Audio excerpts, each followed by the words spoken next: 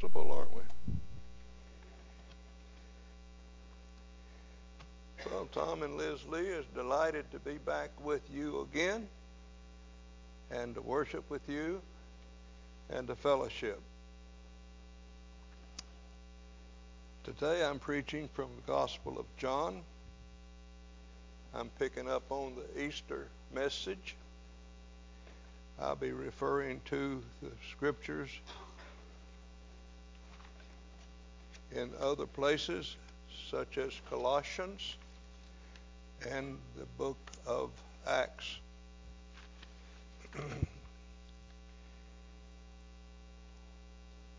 This is the time of year that a lot of people take a vacation. It's a beautiful time right now, and it looks like maybe some of the people here are on vacation and have gone already.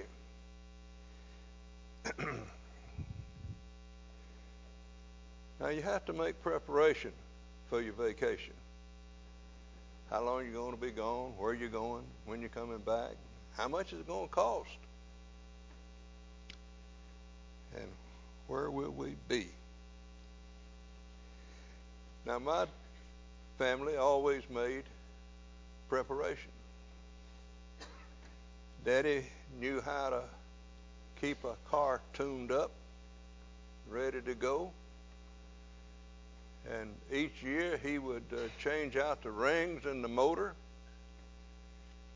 And he would do it himself, not have it done. And I can remember Mother going out and asking him, when are you going to be finished where we can get going? And he would reply, I remember one, as soon as I get these wires hooked up with the spark plugs and the engine timed properly, we'll be able to go. But that didn't mean that the car was finished. Now back then it was a relatively good automobile. It was a Ford. That's not what made it good, but it was the fact that it was paid for. That made it good. And you'll probably laugh when I tell you what year it was. It was 1936 Ford.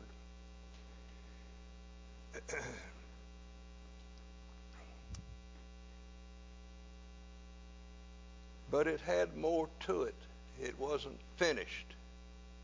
It yet too had a trip to make. It was going on vacation. It was going places it hadn't been in a while. It was going up on the mountain into the Ozarks. Now, what is the meaning when Jesus said, it is finished? Was he through? Was he done? Was it over with?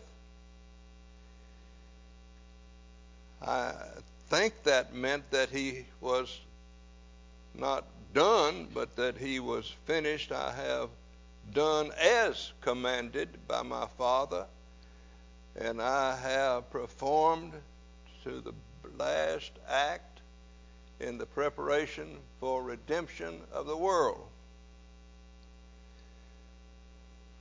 For Easter message is the last hope for this world. And what did Jesus mean by when he said, it is finished? I think it meant that he has brought redemption, completion of the process of salvation for this world.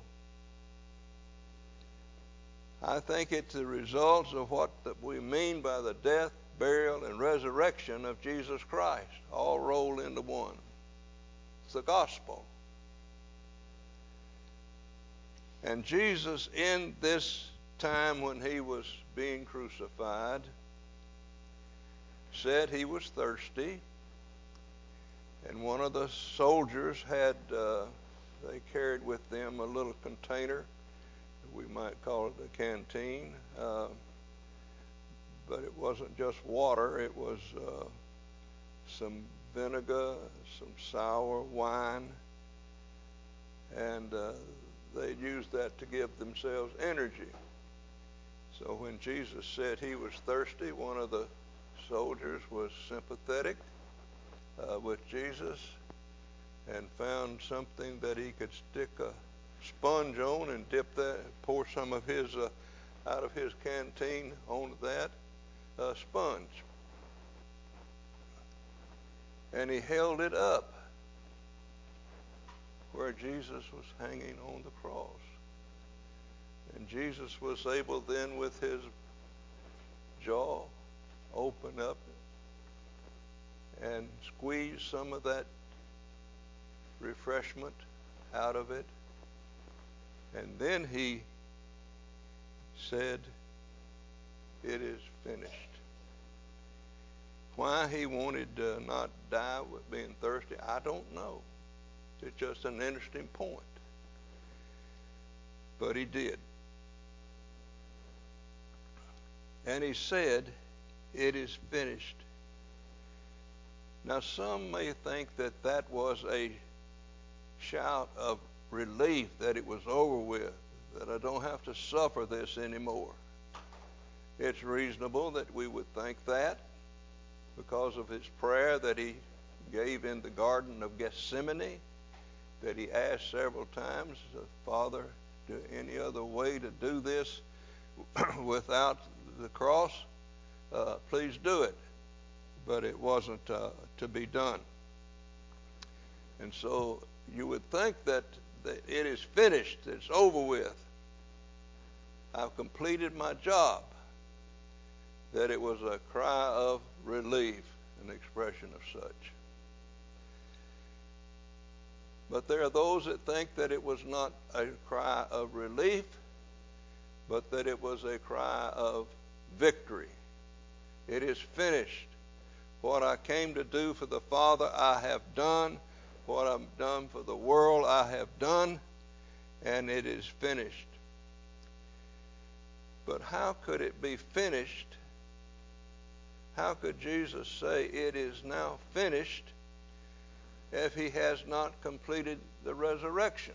And the burial and the resurrection hadn't happened yet. So that had to take place. So that hadn't happened. So it must have been in the mind of Jesus that he knew what was going to happen. It was there within him that he already was able to speak of it in the present tense as if it has already happened. And you sometimes may do something like that. So it was a shout of victory, not a cry of relief. It was also a fulfillment of prophecy. Zechariah, 500 years before Jesus Christ, had mentioned the fact of Jesus' redemption. The Psalms itself, 1,000 years before Jesus Christ, gives us insights to what was going to happen. And every point in the foretelling of what was going to happen in redemption was fulfilled. You'll find that in Acts chapter 13. It was a fulfillment of prophecy. It just said that several times, that the scriptures might be fulfilled. This book that tells us about Jesus is worth reading. Every essential point in the portrait, if you please, of redemption was fulfilled. Everything the scripture said, it was happened, just like it said. Now also, I think that what happened on this day that we call Easter, it was the end of the beginning. It was not the beginning of the end. It was the end of the beginning of something going to take place. So there was more after he said, "It is finished." There is yet something to come. Nothing was left undone in what Jesus did. Jesus entered into the full reality of death. He stopped breathing. His heart stopped beating. His body relaxed. And he gave up the spirit. The scripture says he gave it up. So something was going to take place. Nothing was left undone. It wasn't like that Jesus took us right up to the last minute of death, pulled the door open real quick, and entered. We will be in that one day where Jesus opens the door to the path of righteousness, where we walk with him in the valley of the shadow of death. We'll not walk there by ourselves. He will be there with us, just like he was there on the cross and people was at the bottom of the cross with him. Now we might say not much happened after this. Well, there were a lot of folks at that time thought that. Well, the lady that went and told the disciples that she had seen Jesus, really all she knew was that the grave was empty. She didn't really know that there was a resurrection, but she did know the grave was empty, and she went and told it. But Jesus had a lot of activity. Though she didn't know, Jesus did. And we're able to find out some of the things that Jesus did that were very interesting. We need to hook up with those. He got a bunch of friends gathered in a room. And we're told they're gathered in the room for fear of reprisal, of being punished or even killed because of who they were. And suddenly, with the doors locked, Jesus is standing in the midst of them. So Jesus was able to enter into a room with locked doors. Nothing said about windows. Maybe there are no windows in that room. And Jesus was able to, in the grave, lift out of the burial garments that wrapped his body and the napkin that wrapped his head, and they were not disturbed. They laid out in the grave, the slab in the cave where his burial was. And when they saw that, it was just like he was there, except the body was gone. And that's what convinced Peter and John. As they looked into the grave, they understood that he's not been stolen, or the grave clothes would have been disturbed. They were just like he had been wrapped and prepared for burial. That is marvelous, miraculous, that he was able to do that. So he started his unusual activity then, like appearing out of the grave clothes, appearing in the rooms without windows and without doors. And He did great things. Now, what about the story of Easter? Let's rewind to pre-Easter conversation between Jesus and his followers in Mark chapter 10. There's that expression to Jesus, now we've left all and followed you. It's an interesting story, an interesting interchange between their in that conversation. We have left all and followed you. The word left means to send or bid go away, to yield up. We've given up everything. The idea is of abandonment. We've abandoned all to follow you. That's what Peter said. Speaking of once and for all act of all the disciples, we have, when he said we, he means all the group. Now, Peter and John left a lucrative fishing business. I've often thought maybe that Zebedee, their father, financed part of the ministry, early ministry of Jesus. But they left that lucrative business, fishing business. And then there was Matthew. Matthew gave up a dishonest but a rich source of income from his tax collector's office to become one of the disciples of a poor itinerant preacher. We have followed you. That's what it means. We gave up everything. And he is speaking of a past complete action, having the idea that here is that the disciples had made an irrevocable decision. We have followed you. The word follow is interesting. It's a good word. It's a good word in evangelism.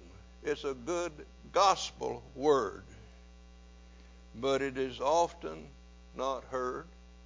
It is often weak. For we're more concerned about getting people into heaven than we are getting heaven on earth. And some people just give up on that. But Jesus died for people, that people might help people here on earth. So evangelism and salvation is not only of getting ready to go to heaven, but it is also for Christians helping the Father make heaven on earth. A very, very hard and difficult job to do, to make heaven in your home, in your marriage, in your work. Everywhere you turn around, it becomes a very difficult task to do. It's not easy being a Christian who follows Jesus. We need to use that word follow when we're presenting the gospel of Jesus Christ. That we're not just asking people to get ready to go to heaven when they die and have their sins forgiven, but we're also asking them to follow Jesus in his pathway. Take up your cross and follow him. Now, if we can, if you will with me, fast forward to some preaching in the early church that's recorded in the book of Colossians chapter 3. Now here's what the church was told to do. As well as we have found the Great Commission to go into all of the world and make disciples, baptizing them in the name of the Father and the Son and the Holy Spirit. We try to do that. Some churches are trying to do that. Now, the early Christians are now told that they did not only die with Christ, but they were raised from the dead with him too. Now, what does that mean to you? It means that since we have shared in Jesus' resurrection, that our interests are now Jesus' interest, and we're centered in him in the place of the highest honor with God.